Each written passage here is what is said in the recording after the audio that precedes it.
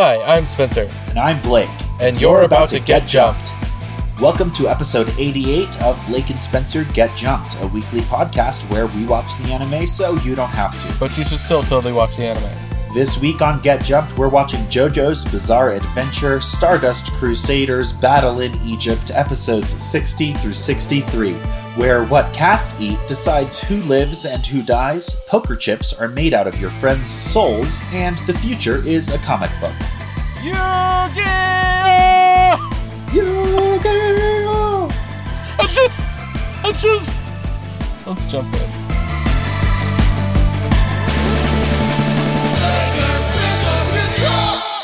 It is these first two episodes are just Yu-Gi-Oh! And particularly, if anybody hasn't seen or read Yu-Gi-Oh! So in America, what happened is we got the Yu-Gi-Oh! Anime, but like 30 episodes in was episode 1. Because the first part of Yu-Gi-Oh! What is his name? Kazuki Takashi, I think, created Yu-Gi-Oh! To be about an Egyptian pharaoh living inside of that pyramid puzzle thing on Yugi's neck, who was a game master and who could pick up any game and be the best at it, like, intuitively.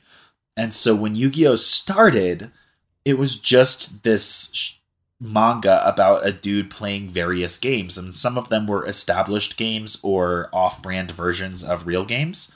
And some of them were just sort of gambling challenges like what we're going to see in today's JoJo's episode, especially the first one with Polnareff. And then they did an episode about card games because the creator of Yu-Gi-Oh! Really liked Magic the Gathering. And he created a very stripped down, off-brand version of Magic the Gathering.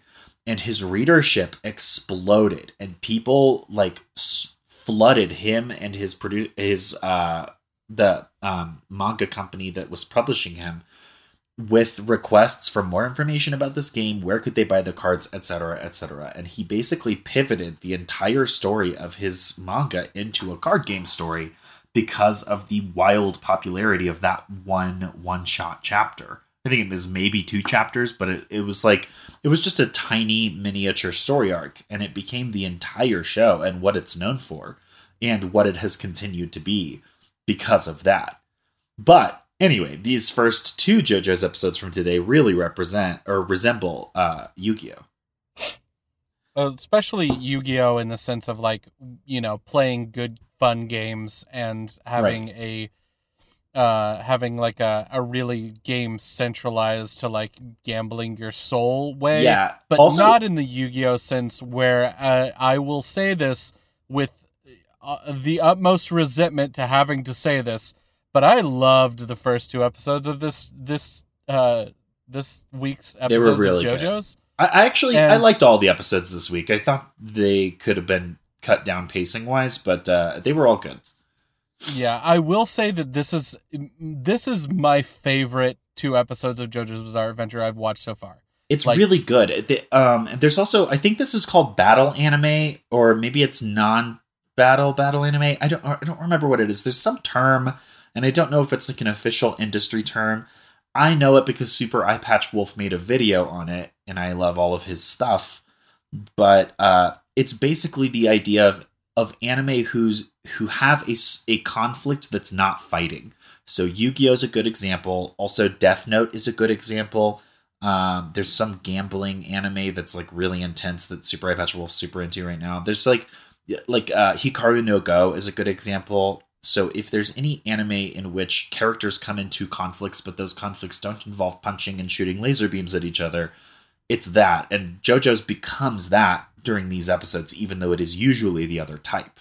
And it's really cool and interesting. Also, the original, the early Yu-Gi-Oh! Is fucked up. It's really, really dark. Yu-Gi-Oh! Gets a bad rap. I think it has the Digimon problem, where in America it was written for younger audiences than it was in Japan. So a lot of stuff was neutered and was weirdly childish when it was actually trying to do deeper, darker themes. However, early Yu-Gi-Oh! The episodes that didn't show in America, or at least not originally, when he's just playing random games, involves him burning a thug alive in a game of chance. and like fighting gang members and stuff like that. Like they are like high school students being embroiled in like various crime and gang activity and overcoming it through games. And it's really interesting and super different and like definitely worth checking out if you're kind of into these first 2 episodes of JoJo's. Yeah, and after we get finished with JoJo's Bizarre Adventure, if you want to vote for Yu-Gi-Oh! To be the show that we cover, I will veto your vote, and I will never let you vote again. Yeah, he's not going to do it. I'm kind of interested because I think Yu-Gi-Oh's melodrama is hilarious, and we'll definitely watch the English dub, which is not always great. But yeah, it's a really, really, really long show, and it's periodically okay, but usually not. Yeah. And basically each one of their different seasons corresponds to a different set of their cards coming out, right. and I hate it. Yeah. I hate it so much. I used to play Yu-Gi-Oh! When I was in high school, and I really liked that. And I watched Yu-Gi-Oh! And I really liked it. And now I don't play Yu-Gi-Oh! And I watch Yu-Gi-Oh! Periodically because of how silly it is, and it's really fun to watch because they're so over the top and like way too dramatic about things that shouldn't be that dramatic. And I really enjoy that, but I think for Spencer it's just too much. Yeah, I very much dislike it. Okay, so before we get started today, a couple of pieces of news. If you haven't checked them out yet, we've done a couple of different reviews. One with an artist, another one with a board game company that released a couple of those. We're also going to release another artist episode this week on Friday. I'm trying to figure out in the world of scheduling things on YouTube to release in the correct time frame. I'm just crossing my fingers that it works. Will that have been released on the preceding Friday of this episode, or will it be forthcoming on the next Friday? No, it is coming out on July 5th, so it will have come out before this episode is dropping. Okay, cool. Yeah. So you can watch it now. Yeah. Speaking of which, the other thing that I wanted to go over is that we are going to start doing more of these board game reviews. If you want to get like a feel of where we're going to be going with these, you should definitely check out that the Robotech one that we covered. One of the things that we're going to start giving to you, our lovely audience that keeps on contributing to us, is more content and a little bit more of like a wide variety of content. So I got my first game in for review, and I am super pumped about it. It's like a manga drawing board game that it like represents that, and I am super excited to play it. So I'm going to be shooting that this week, and then Blake and I are going to be doing like a quick review over it and what we thought about it. And the other thing is, we have talked to the creators of the game, and they are going to be doing like a special episode with us where they're going to be talking about like how they became board game creators, all that different kind of stuff. Because Blake and I both love board games, and we wanted to do something about, something that we love that also our audience could pay attention to as well. So there is an entire world of board games that is focused on anime and sort of like, spin-offs of like stuff in the anime universe. I think the first time I realized that this could be something amazing was when we got to beta test that Cowboy Bebop board game at Gen Con. I also got to play an Attack on Titan game that was pretty good the next year at Gen Con. Yeah. So we definitely want to like continue pushing for that because we love board games and we want to do this. And if this is something that you want to happen more so, you should really consider becoming a Patreon subscriber to us. Because the more that we're able to like supplement ourselves working on these different podcasts and what we're putting out, the more that we can do those, because we can afford more to take time on this. We have 4 fantastic subscribers already on Patreon. We really, really appreciate them. But the more we can move towards being self-sufficient, the more we can go out and do more badass things, like go to more cons, do more review stuff, start putting out, more episodes of videos and more episodes of the podcast. So, I mean, like, if you want more content, you can have it. If you could just support us, that would be great. Also, fun interesting bit of history for you guys for this podcast. We originally had wanted to do a podcast for a little while, and maybe like even up to a year before we actually started doing Get Jumped, we tried to do a board game podcast, and we recorded the first episode. I think we only did one episode, and it was like ill-fated. I think the format wouldn't work, and if we really wanted to rework the format so that it would work, I think you could make it happen.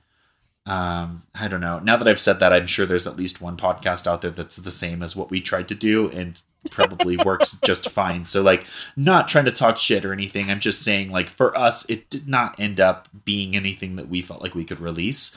We recorded the first episode and we were going to re-record it, I think, for release. And then we just never got around to it. So the podcast was a board game podcast, and we would get together with our board game friends, which was something we did fairly frequently anyways. And we would play a game, and then afterward, we would all go around and talk about what we thought about the game. And so it included both Spencer and I. It included a couple of our other friends who still live in Chicago. It included one of our friends, Colin, who we decided was going to be called Colin, the internet's least favorite character. And I know I was committed to just repeating it enough times that it took for it to stick and become a thing. And so, yeah, we tried to do a board game podcast, is how into board games we were. And it was hard to record because it was like getting a large group of people together for the purposes of playing a game in a way that it's interesting to listen to, and then talking about it. And like, Spencer and I are theater people, so we kind of know how to put our thoughts together and talk off the cuff, but the other guys weren't. And so it was a little bit harder for them to be like put on the spot, and it was going to take a ton of editing work because you didn't want to listen to us play an entire 90-minute game. You just wanted like the highlights, and it was a lot. And so that was our first attempt, and then we settled on this a little while later after some inspiration from Jay and Miles Explain the X-Men, and the fact that Spencer was moving away, and we wanted to keep in touch. So, and also I wanted to watch more anime because I had kind of fallen off of it. So also, that's what brought us here, but that is our historical first attempt at podcasting, was that, and is also illustrates. Also, my favorite quote from one of our friends ever was said right after that when we were going to Gen Con, which is, he was just like, 3 best friends go into Gen Con, and Colin's there too. That was fucking me. I said that. It was you? I thought Ben said that. No, I took Colin down a peg. He's the internet's least favorite character. I don't think he listens to this, but I really wish he did. Yeah. Anyways, the other thing that we wanted to say really quick, if you live in the United States, you have just celebrated July 4th in our continuing fight against the sky. We shot bombs at it. I don't know if we won or not, but we definitely tried our best. Yeah. All those little colorful bombs that we shoot at the sky to keep it back for one more year. Yeah, absolutely. And with that being said, we are going to go ahead and jump into our coverage this week of JoJo's Bizarre Adventure. So, previously on JoJo's Bizarre Adventure. Okay, so JoJo's Bizarre Adventure is an anthology series. We're in part 3, and each part takes place 1 to 2 generations later within the same family. So our character right now is like the 5th grandchild of the original, or something like great grandchild, or somewhere around there. I know part 2's protagonist is also a protagonist this time, but this time he's a grandfather instead of a high school student. And the one before that, I think, was grandfather as well, maybe father, I don't know. Anyways, so we're on part 3. The series has these protagonists that have this ability called a stand, where they basically have an avatar that they can summon that can do crazy anime stuff, and they do battle with each other that way. The main protagonist here is Jotaro Kujo. He is, like I said, the 3rd protagonist of JoJo's Bizarre Adventure, and somewhere down the line from the first one, and fairly closely related to the second one. The second one's named Joseph Joestar. He has shown up to help Jotaro go on a quest to find a villain and defeat him because that villain's presence has caused Jotaro's mother, Joseph's daughter, to fall ill and it's terminal. And if they beat this guy, the illness will go away. They've picked up a couple of friends on the way. One of them's name is Avdol. He is Joseph's friend from a while ago. The other one is Polnareff, who showed up as a mind-controlled villain and became an ally when they saved him.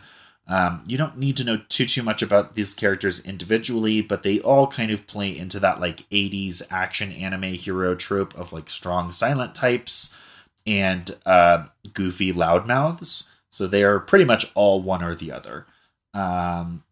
They are trying to beat this villain named Dio, who, if you have been with us since the start of our JoJo's coverage, or if you know JoJo's independent of our show, you will recognize Dio as a big deal. He was the original villain in JoJo's Part 1. He found a mask that would turn people into vampires, turned himself into one, and then tried to take over the world. Original JoJo defeated him. It ended with Dio being decapitated and having his severed head trapped in a coffin with the dying original JoJo, who then had the coffin dropped to the bottom of the sea. So the thing is that Dio, as a vampire, was completely undying, and so his severed head was able to survive in that coffin under the sea. And he also was able to like do these like tendrily blood vessel kind of things.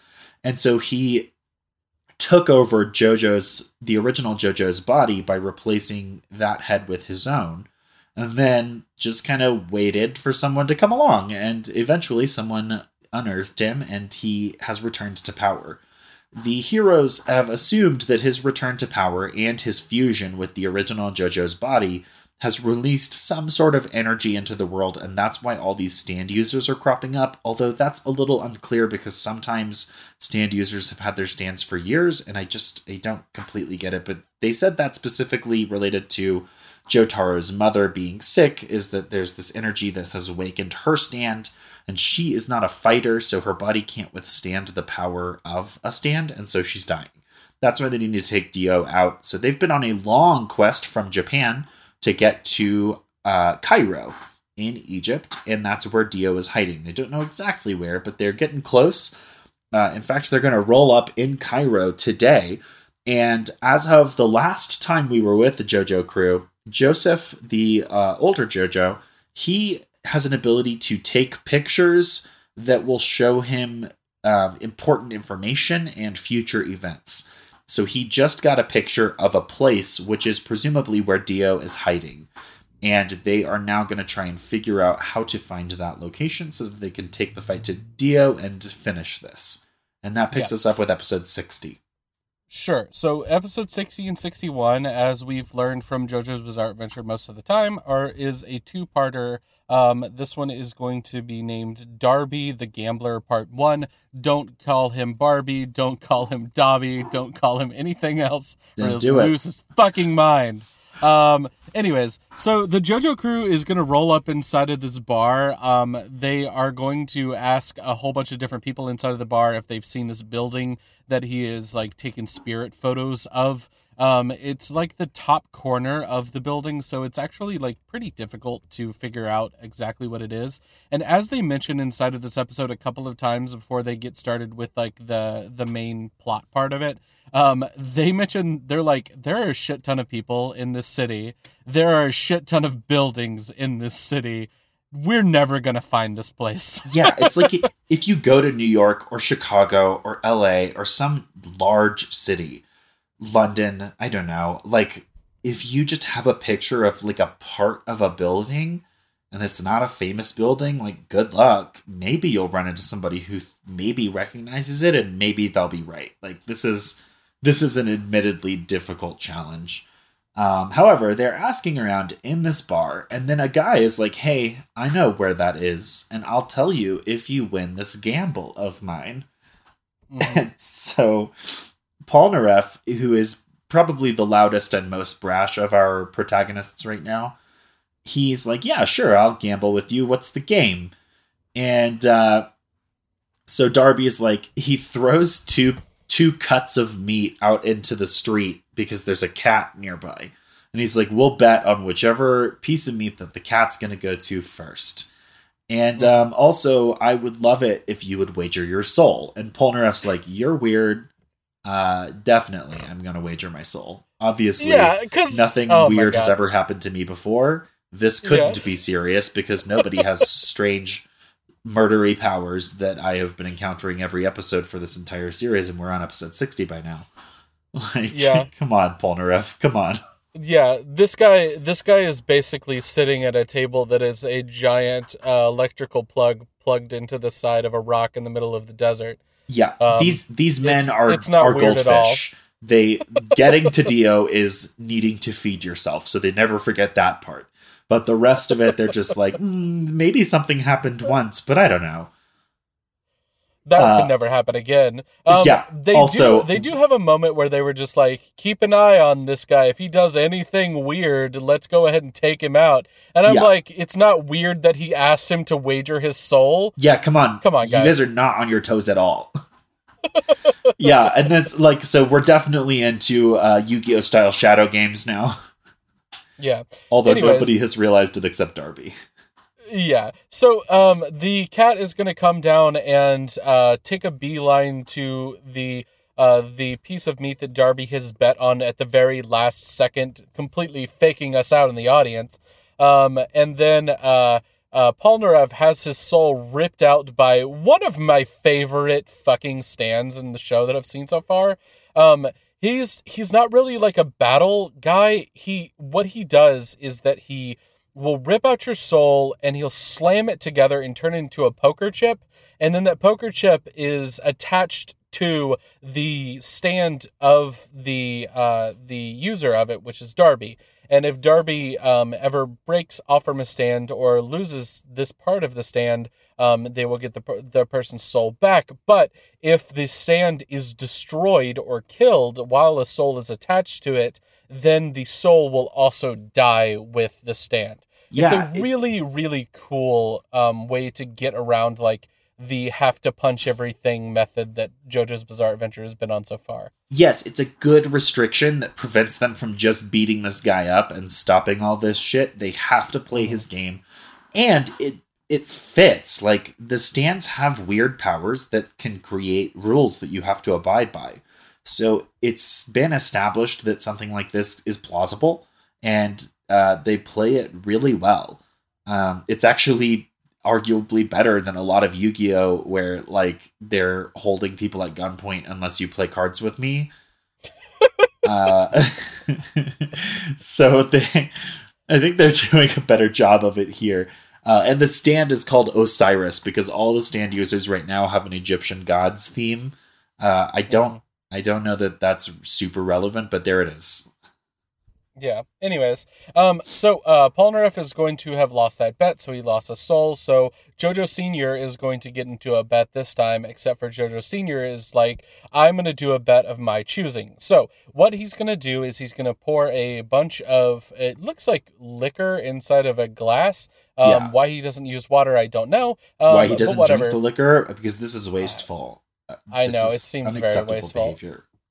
Anyways, so he is going to pour a whole bunch of liquor into like a shot glass, and at the very top of the shot glass, it's like almost full. And he's going to talk to himself about how like it has to deal with surface tension, and he's played this game all the time. He knows this bet. He knows exactly how many coins he can put inside of this glass without the glass running over. But he wants to bet against this guy that like, hey, whoever runs over the glass first is going to lose the bet. So he pulls out a bunch of coins and he's like, we can put in as many as we want at a time. And then he thinks to himself, he's like, hey, 8 or 9 coins is going to be exactly enough to get this over. He doesn't know this, but I know this, so I can mess with him and put in more coins at the very end so that any amount of coins he puts in afterwards is going to make it to overflow. What he doesn't realize is that the person he's playing against is not only a good trickster with just random things like, betting on the cat that he actually owns, but he is also like a master of sleight of hand. He is also very good at like predicting little things inside of games that he is going to go up against. So he's just like he's a really cool character outside of having this Stan's ability. He's this trickster, because what he does is he picks up the glass to inspect it to make sure that there's no funny business from Joseph, but also he is cheating during that time, and we find out about it later. Yeah. And so he's setting himself up to basically trick Joseph into thinking that now is the time that the cup's about to overflow, but giving himself secretly an extra move. Yeah. So what he's going to do first is he's going to put in 5 coins inside of the glass. So JoJo Sr. is just like, okay, so I'll put in 1 coin. And then he's just like, well, let me take a look at the glass. This is just the worst game of quarters. Yeah, so when he's going to take a look at the glass, it is revealed that JoJo Sr., as he was putting in his coin, was actually squeezing a little tiny piece of sponge that has a little bit of like water or something inside of it to go into the glass as well. So after he dropped his coin in, he was just like, no matter how many coins you put in, even if it's just a single coin, nothing will be able to go in this glass anymore without running over. But when the other guy gets up and goes around to the other side of the table to take a look at the glass, he's like, okay, I have a better vantage point from here. And he takes his coin and he puts it into the glass. And JoJo Sr.'s like, what the fuck?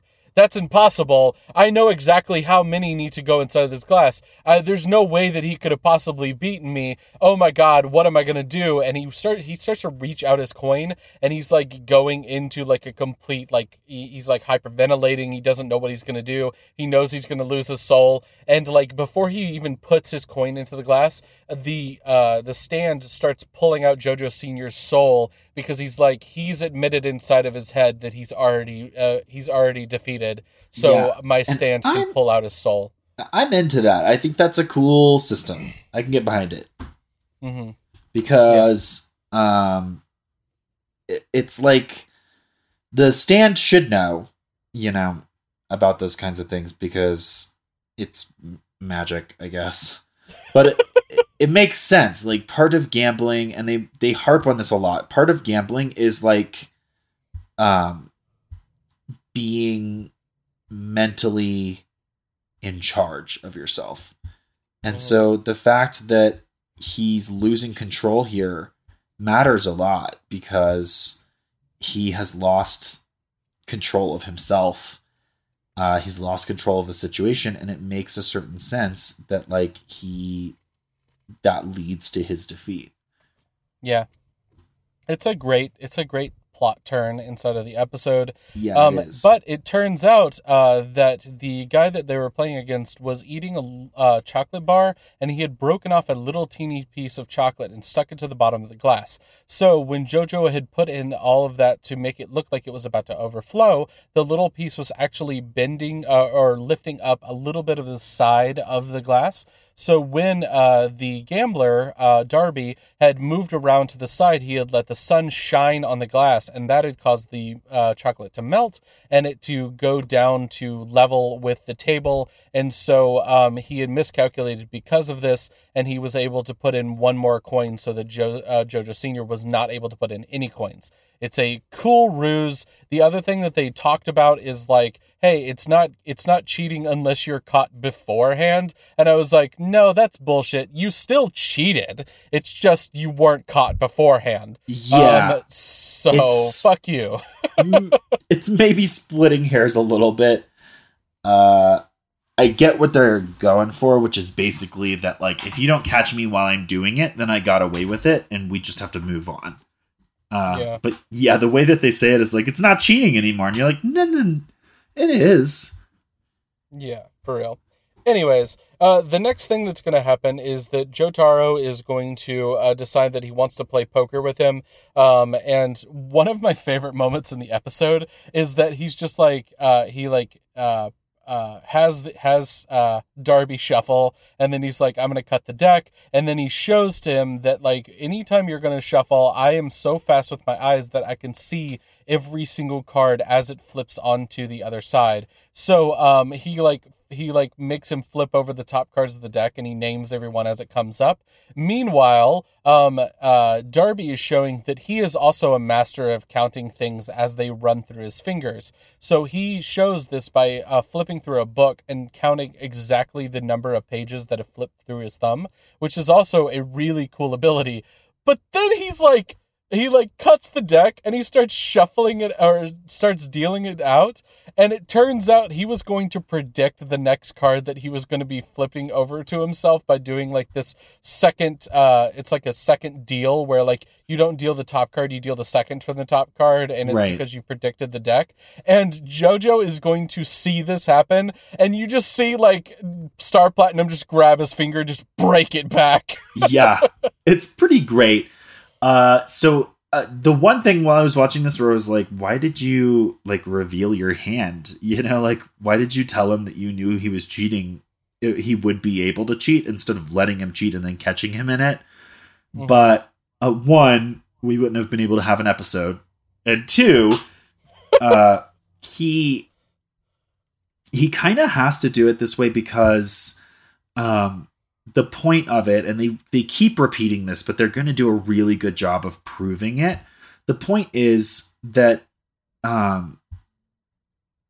gambling is often a mind game between two people rather than necessarily just a game of skill or experience or whatever.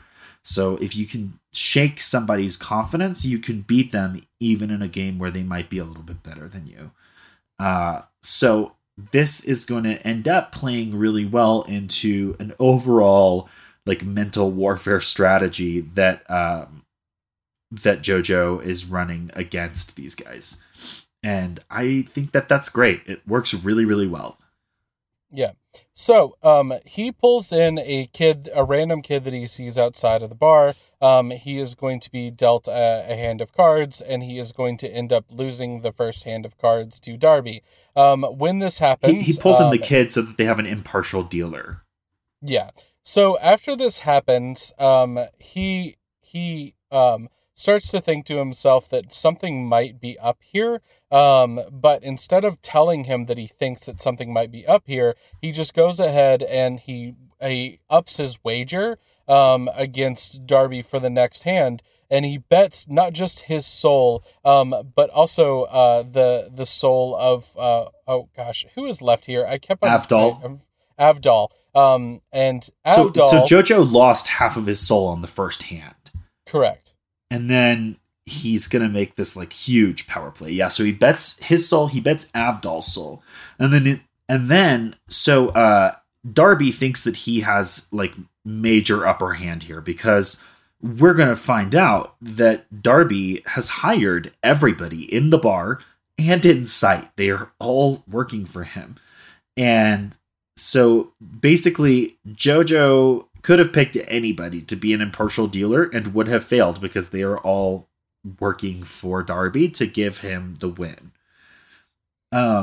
So he is feeling really confident and he's like, you have another soul that you have to wager and I'm going to keep raising you here. And he has more chips, so he's able to raise and you basically have to match it in poker. And so he's like, I'm going to raise you. You have to wager Polnareff's, Kakyoin's soul. And Kakyoin is a previous companion of theirs who is currently not traveling with them because he's in the hospital getting his eyes checked. Because somebody cut him in his eyes. Yeah. So there, he's like, he's one of your companions. He's been a part of this, so you have to wager him as well. And so JoJo's like, all right, well, if I have to, I have to. But also, surprise, I'm going to raise the wager again. Yep. And this time, what he does is he raises it by anteing up his mother's soul, because he justifies it by being like, well, she's involved in this too, because she is sick from all of this, and I'm on this trip to save her life. It's the whole reason I'm here. So I'm sure that she will be okay with me wagering her soul. And he doesn't say this, but also, like, if they get killed, they won't be able to stop Dio, and so she'll die anyway. Yeah. So it works. And then... The best part about this is that in order to get this wager in front of him, he's like, Darby, what you're going to have to do is you're going to have to put up as your ante the information about Dio's stand and what is its secret. And Darby starts to go into a cold sweat, and he's like, okay, but I'm still going to win here. But instead of looking at any of the cards he's been dealt, because the fucking Darby has been dealt 4 kings, JoJo is going to take his 5 cards and not even fucking look at them. Yeah. And he is going to be in Darby's head. And one of my favorite parts about this is that randomly when you're like, 15 and you're sitting at home and you can't go to sleep and randomly you're watching stuff at night and it's like ESPN poker tournament is on and you have to listen to those people talk about how they're like in each other's minds. He's controlling his mind. I would hear that all the time when people would talk about like, controlling how the other person was playing the game by how much they had raised and re-raised and put things on the line like they were in complete control no matter what. Yeah. This is what fucking Jotaro is doing in this moment. He is completely in Darby's head.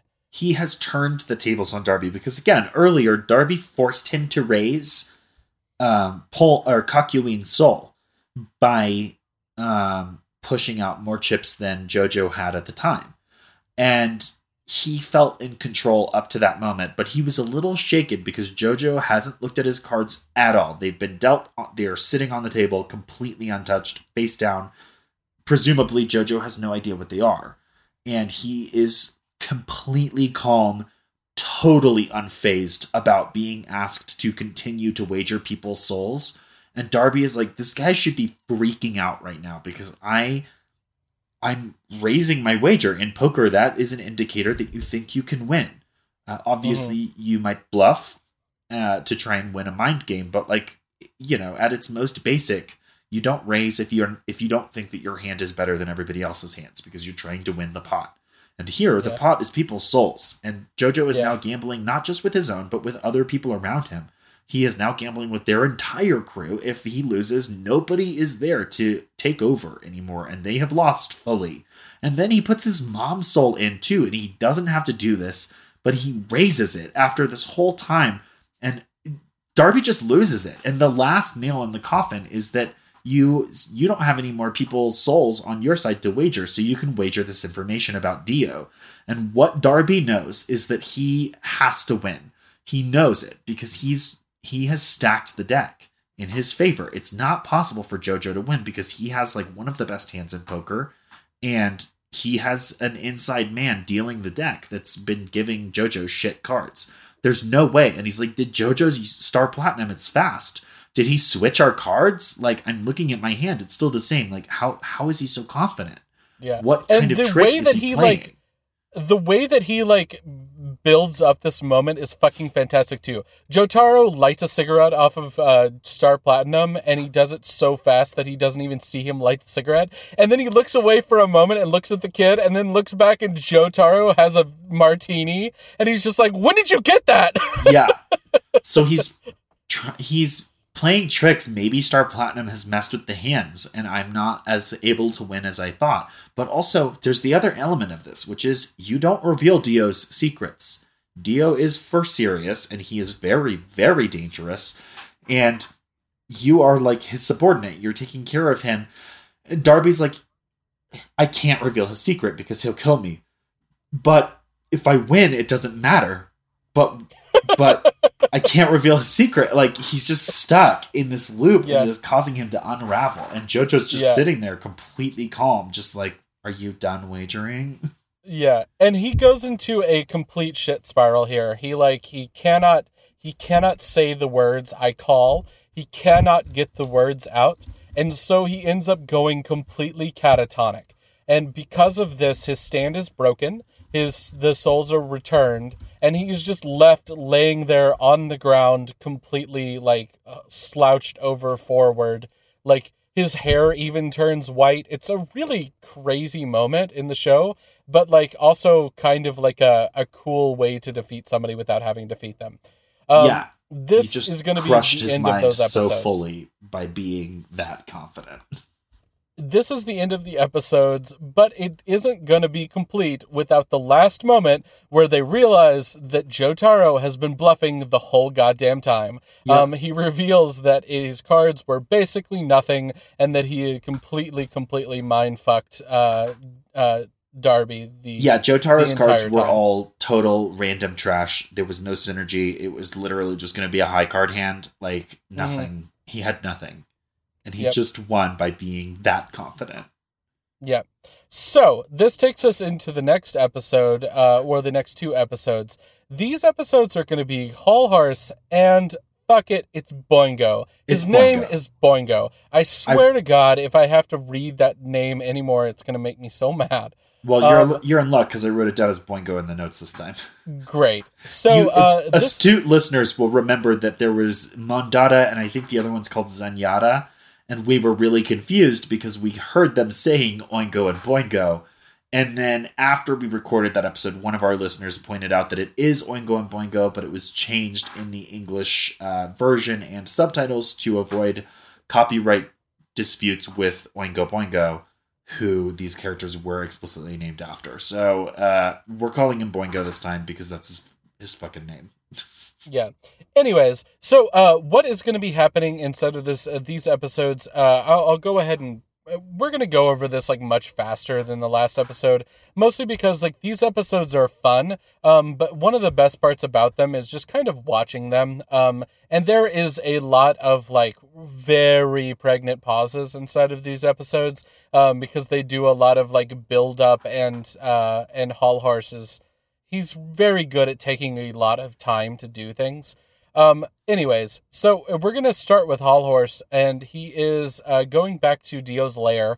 Let's talk about these two characters real quick. Hall Horse is this guy that we've seen several times. He has a stand that creates a gun that shoots spirit bullets that I think he can like manipulate how fast they move or what their trajectory is. He's really dangerous, but he's also a coward. So he never shows up alone, and he never works alone. And he would probably be one of the most powerful opponents that they've had if he weren't such a coward. Yeah. So pretty much every time they beat his partner, he is beaten because he runs away, and he won't work alone. He has shown up twice before, I believe, each time showing up with somebody else that was beaten, and that led to his implicit defeat. Boingo is part of a pair called Oingo and Boingo. Oingo's is the older brother. His stand allows him to change his shape and face and voice so that he can impersonate others. And Boingo's stand allows him to have a comic book that predicts the future. And he seems fairly passive about it. Like, it seems like something that he has access to, not something that he creates or does. So he just kind of waits for the comic book to tell him what's going to happen. And it does seem to be a little bit... It's centered around Boingo himself, so it's not going to tell you just like randomly what's going on, and it does seem to be somewhat influenced by Boingo's intentions, although you could make the argument that it's just showing you what happens in the future and that happened because of Boingo's intentions. But yeah, he doesn't have a lot of control over it, so but there's future predictions, and the predictions always come true, but they are not necessarily always what they seem. Yeah. So, this episode is going to start with Hall Horse, and he's going to see Dio. He is really, it's really funny when he's walking around to begin with, because he's like, it's really dark in here. Why is it so dark in here? It's the middle of the day. Just open a window. Come on. And then he lights a lighter so that he could like light his cigarette, but at no point does he do it so he could actually see where he's going. And I was just like, okay. And then he turns a corner, and there is like a little bit of a candle that's got like a blue flame, which I think is a little bit cool. Like Dio is making it to where the flame isn't gonna burn normally. And he is coming up to Dio, and Dio's just like, hey, you need to go figure out what's going on. I know that you need a partner, but you need to go take care of this. And Hall Horse is like, I don't want to deal with this anymore. I don't really have to take care of this. If Dio is really going to try to control me and take care of me, I don't know why, because I'm a very powerful stand user as well, and he is just a man. And so Dio turns around and like sits down. Right after also revealing that his body isn't completely immortal yet because he like burns his finger on the end of like Hall Horse's cigarette. Oh yeah, and he's that's like super yeah, important. I forgot to write it down. yeah, he like has a healing factor, but it's not completely there because he sealed himself to JoJo's old body. Whatever. So Dio sits down and he starts reading a book. Hull Horse is just like, I'm gonna fucking just shoot him in the head. And so he just like pulls out his gun and like aims it at Dio's head, and then right before he's gonna shoot, he like cocks the gun and he like goes completely silent, so there's no way that Dio can see him. And then Dio just appears behind him. And he does it in a way where he's like, the artwork suddenly shows that there are a bunch of cobwebs inside of the area, and that not only has Dio moved super fast, but Dio has appeared behind him without even cutting any of the cobwebs that are around him. So either he just appeared there, or he is so fast and so delicate that he was able to move there without being completely noticed at all. Dio is going to commend him for being like so cold-hearted that he's going to be able to just shoot him in the back of the head without being noticed. If he wasn't that Dio, he's not hyperventilating and he's not sweating, like he's cold and calculated while he's considering this. Yeah, and he's like, you need to go do this or I am actually going to kill you, and don't fail me again. And then as soon as he does that, he immediately goes into a cold sweat and starts hyperventilating. And he's like, okay, Dio is above me. I need to go do what he says. Okay, I'm going to go do what he says. Yeah. So he gets Boingo. He leaves Egypt where he is, goes to where Boingo is. Well, they might be in Egypt, but they're not in Cairo. So he goes to pick up Boingo because he knows that Boingo's power can predict the future. And so he brings him back and he's like, okay, we're going to use your ability to predict the future. And that way we can kill Jotaro and his friends. And Boingo is like, okay, well, here's my comic book and this is what the future is. And it has Hull Horse like kicking, like seeing a beautiful woman and then kicking her in the throat and then having her reward him with expensive jewelry. And he's like, this is insane. None of this would happen. Why would I ever kick a woman in the neck? Like, your predictions are bullshit. And then it happens. Yeah, and the reason that it happens is that he randomly like thinks, okay, well he I guess he's going to predict the future, so I need to go ahead and do it. And then it turns out where he kicks is actually where a scorpion is on this woman's neck. And the woman is so grateful when she realizes that there was a scorpion there that she gives him her necklace. And he's like, oh my god, you actually do predict the future. This is amazing. There's no way we can lose. That's the thing about Boingo's predictions, and that's what it works really well in universe, I think, but it works particularly well out of universe because these episodes in particular are funny, and they are sitcom episodes when Oingo and Boingo are around, and the comedy comes from the fact that his predictions are always true, but they're not always what they seem, and the story is being told in like really. It's being told from one major beat to the next. So the story of the comic book was, there's a beautiful woman, you kick her in the neck, she rewards you. But the real story involved this whole thing about spotting a scorpion, just killing the scorpion. She was grateful because she could have died. Like, it has all these beats, but the comic book doesn't include those beats. So the future prediction can be confusing and can seem ridiculous. And then it's funny because you get to watch it unfold, and just it's kind of delightful to see it unfold and how everything clicks into place and how the gaps between the panels of Boingo's comic book create a logical connection from one action to the next. And then what we've seen previously was that his older brother Oingo transformed into JoJo to try and not be killed by the JoJo crew, and then was the victim of a punishment that Boingo's comic book had said was meant for JoJo because the character looked like JoJo. So there's interesting challenges and comedy to be drawn from this comic book predicting the future, but now Hull Horse is bought in. He thinks this is true. I gotta go with it. All right, you say he is bought in, but that's bullshit. He bought in, but then the next thing he's asked to do, he doesn't want to do it, and he starts to doubt again. That's what it Yeah. is. He think of it as like a timeshare where he got like, he got sold a timeshare, but he only bought in to go twice a year. So like he's in, Is but that he's how that not in works? all the way. Yeah. He's going to share it with 5 of his friends. It's a really good deal, Blake. Let me take you over to this Marriott and we can talk some more with this guy. Anyways, so the episode is going to turn into a little bit of a hijinks part where he is told that if he sticks his fingers in the nose of Polnareff, he is going to be able to defeat the entire JoJo's crew.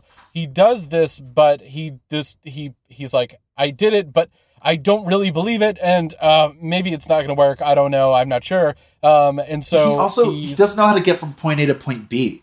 So one panel has him with his fingers in Polnareff's nose, and the next panel has all of JoJo's friends lying, bleeding, incapacitated. And he's like, how do I get there from here? Like, I've got my fingers in his nose now. What do I do next? Yeah, and so he takes his fingers out of Polnareff's nose and then holds him at gunpoint. But he specifically says inside the comic books that he does not use his gun, because if he uses his gun, it is not going to work out correctly for him. Yeah. And so he's like, okay, so I need to use my gun, but I can't use my gun. I need to use my gun, but I can't use my gun. And then he holds Polnareff hostage, and he does this by like having Polnareff like stand in front of a corner, and he's behind the corner holding the gun to Polnareff's head. And Polnareff is trying to signal to the rest of the JoJo's crew that he's being held hostage by like talking to them normally and trying to point at Hall Horse with his tongue. It's a very silly moment. It shouldn't have worked for me, but it did, and I don't know why, but I liked it. Anyways, he is going to end up falling forward because Polnareff ends up sneezing because he has his fingers stuck in his nose a minute ago. And this upset his nose. And so when he falls forward and sneezes, Hall Horse is going to fall out. And then when he falls out, because he didn't predict this, he gets held at knife point. But it turns out that right before he is able to be attacked by the JoJo's crew, they are all hit by a fucking car that is driven specifically, Hall Horse gets thrown into these jars of oil when Polnareff sneezes. And so oil gets everywhere. And Hall Horse, when he got back home from the airport, when he was going to get Boingo, he shot a dude's ear off because the dude was like trying to stat to him about getting in a cab. And so he just shoots the guy's ear off. So this guy is driving and sees Hall Horse and is like, I'm going to fucking kill this guy for shooting my ear off at that airport. But there's oil everywhere, so the car careens out of control and hits everybody in JoJo's crew instead. I forgot he shot that guy's ear off. Huh? I forgot he had shot that guy's ear off. Yeah, he's just like, they're like, what, you want to fight about this cab? And he just shoots the dude's ear off. Yeah. Okay, so they're incapacitated, and he wants to take them out, but he wants to consult this the prediction first. The prediction tells him that that's not how he's going to take them out, so he runs off with Boingo. And then the thing inside of Boingo's prediction is that they're going to all try to help each other up. He's going to then fire his gun into this pipe where these guys are at exactly high noon. If he does this, it's going to go through the pipe, and it's going to shoot Jotaro in the head. But this is my favorite joke inside of the episode. He's like, you can't hold them hostage. You have to give them money. And he's like, fuck that. I'm going to hold them hostage so they'll open up this pipe for me. And he pulls out his gun. And then Boingo is just like, that's also not going to work because nobody else can see stands unless they're a stand user, you idiot. Yeah. So he has to pay them, but then he doesn't have any money. So he has to get Boingo to give him money. And then they drop the money everywhere. And it's just like, this is all happening while they're counting down the seconds to high noon. They finally get access to this pipe, and it is noon now. And so Hall Horse fires the 4 bullets or whatever into it, and they go through the pipes and sort of follow the twists and turns of the pipe system to go to hit JoJo, who is standing right in front of the opening of the other pipe, helping Polnareff up. And Hall Horse and Boingo go to watch as this prediction comes true, and they finally kill Jotaro. And then Polnareff sneezes in Jotaro's face, who jerks back and the bullets shoot past harmlessly. And Polnareff's like, sorry, my nose is still itchy because fucking Hall Horse stuck his fingers up there. But, like, I was like, what? Like, it was predicted that he would be shot. Why didn't it come true? And so too do Hall Horse and Boingo wonder this. Yeah, and it turns out that Hall Horse's watch was a little bit fast, so it wasn't actually noon yet, and so he was just like, oh shit, I didn't do that correctly. You must have been incorrectly predicting this. Like, you didn't see this coming. Why didn't you see this coming? And as he's arguing with Boingo, his bullets are coming back around, and they shoot him in the face instead, and that's how Hall Horse died. He actually survives. He does? Yeah, they said the hospital or the ambulance carts him away, and as they're leaving, they say he got shot in the head, or it looks like he got shot in the head. A bullet went in and out, and if it had been an inch lower, he would have died. Oh, great! So it grazes his skull and injures him very badly, but like he's alive. Boingo is left alone, and they say it's something about like the last part I didn't completely understand because it's a picture of JoJo being shot. And then when Hall Horse gets shot because he did the prediction wrong, Boingo's like, oh, I get it now. This was a picture of Hall Horse. And I don't get it because it wasn't a picture of Hall Horse and the picture didn't change. I'm perfectly happy with they didn't do the prediction right. And so the prediction backfired. But I didn't get that last part, but I'm going with they didn't do the prediction right, so it backfired. It's also funny, so it's okay. And then Boingo's like, maybe the problem is that I've been doing this all wrong. Instead of trying to kill JoJo's friends and to commit crimes, maybe what I should do is use my power to predict the future for good. If I have good intentions, the predictions should lead me to a good place, and I can use my ability to help people in need and to prevent people from being hurt or killed. And I'm going to turn over a new leaf. And he kicks a box out of the way as a part of his sort of exultant self-realization. And the box lands on this dog's head. And if you've been listening to our show or watching the show with us, you will know this dog. His name's Iggy. He joined JoJo's crew a little while ago. He is a foul-tempered little Boston Terrier kind of thing. And he is also a stand user and is really powerful. And so the box lands on Iggy's head, who then snarls at Boingo, and then the narrator tells us that Boingo ends up in the hospital too. Because you don't fuck with Iggy. Anyways, that's right. Stick with us after these credits and listen for a preview of our next episode. Blake and Spencer Get Jumped is made by Forever Summer Productions. With sound editing done by Rashad English of Plain English Productions. He's our level 6 sound wizard. Level up! Our podcast is ad-free, and we want to keep it that way. If you want to keep it that way too, please consider supporting us on Patreon. Follow us on Twitter at B&S Get Jumped. Like us on Facebook at facebook.com/Blake and Spencer Get Jumped. Or talk to us on Reddit at reddit.com/r/Get Jumped. If you like the show, please like, subscribe, and leave a review. Reviews help other listeners find our show. New episodes come out every Sunday on iTunes, Google Play, Stitcher, Buzzsprout, or wherever you get your podcast from. And hey, thanks for listening. Next week on Blake and Spencer Get Jumped, we're watching Hunter x Hunter episodes 83 through 87. Where Killua is going to burn a chimera ant so hard he's going to have to go to the hospital. Woo!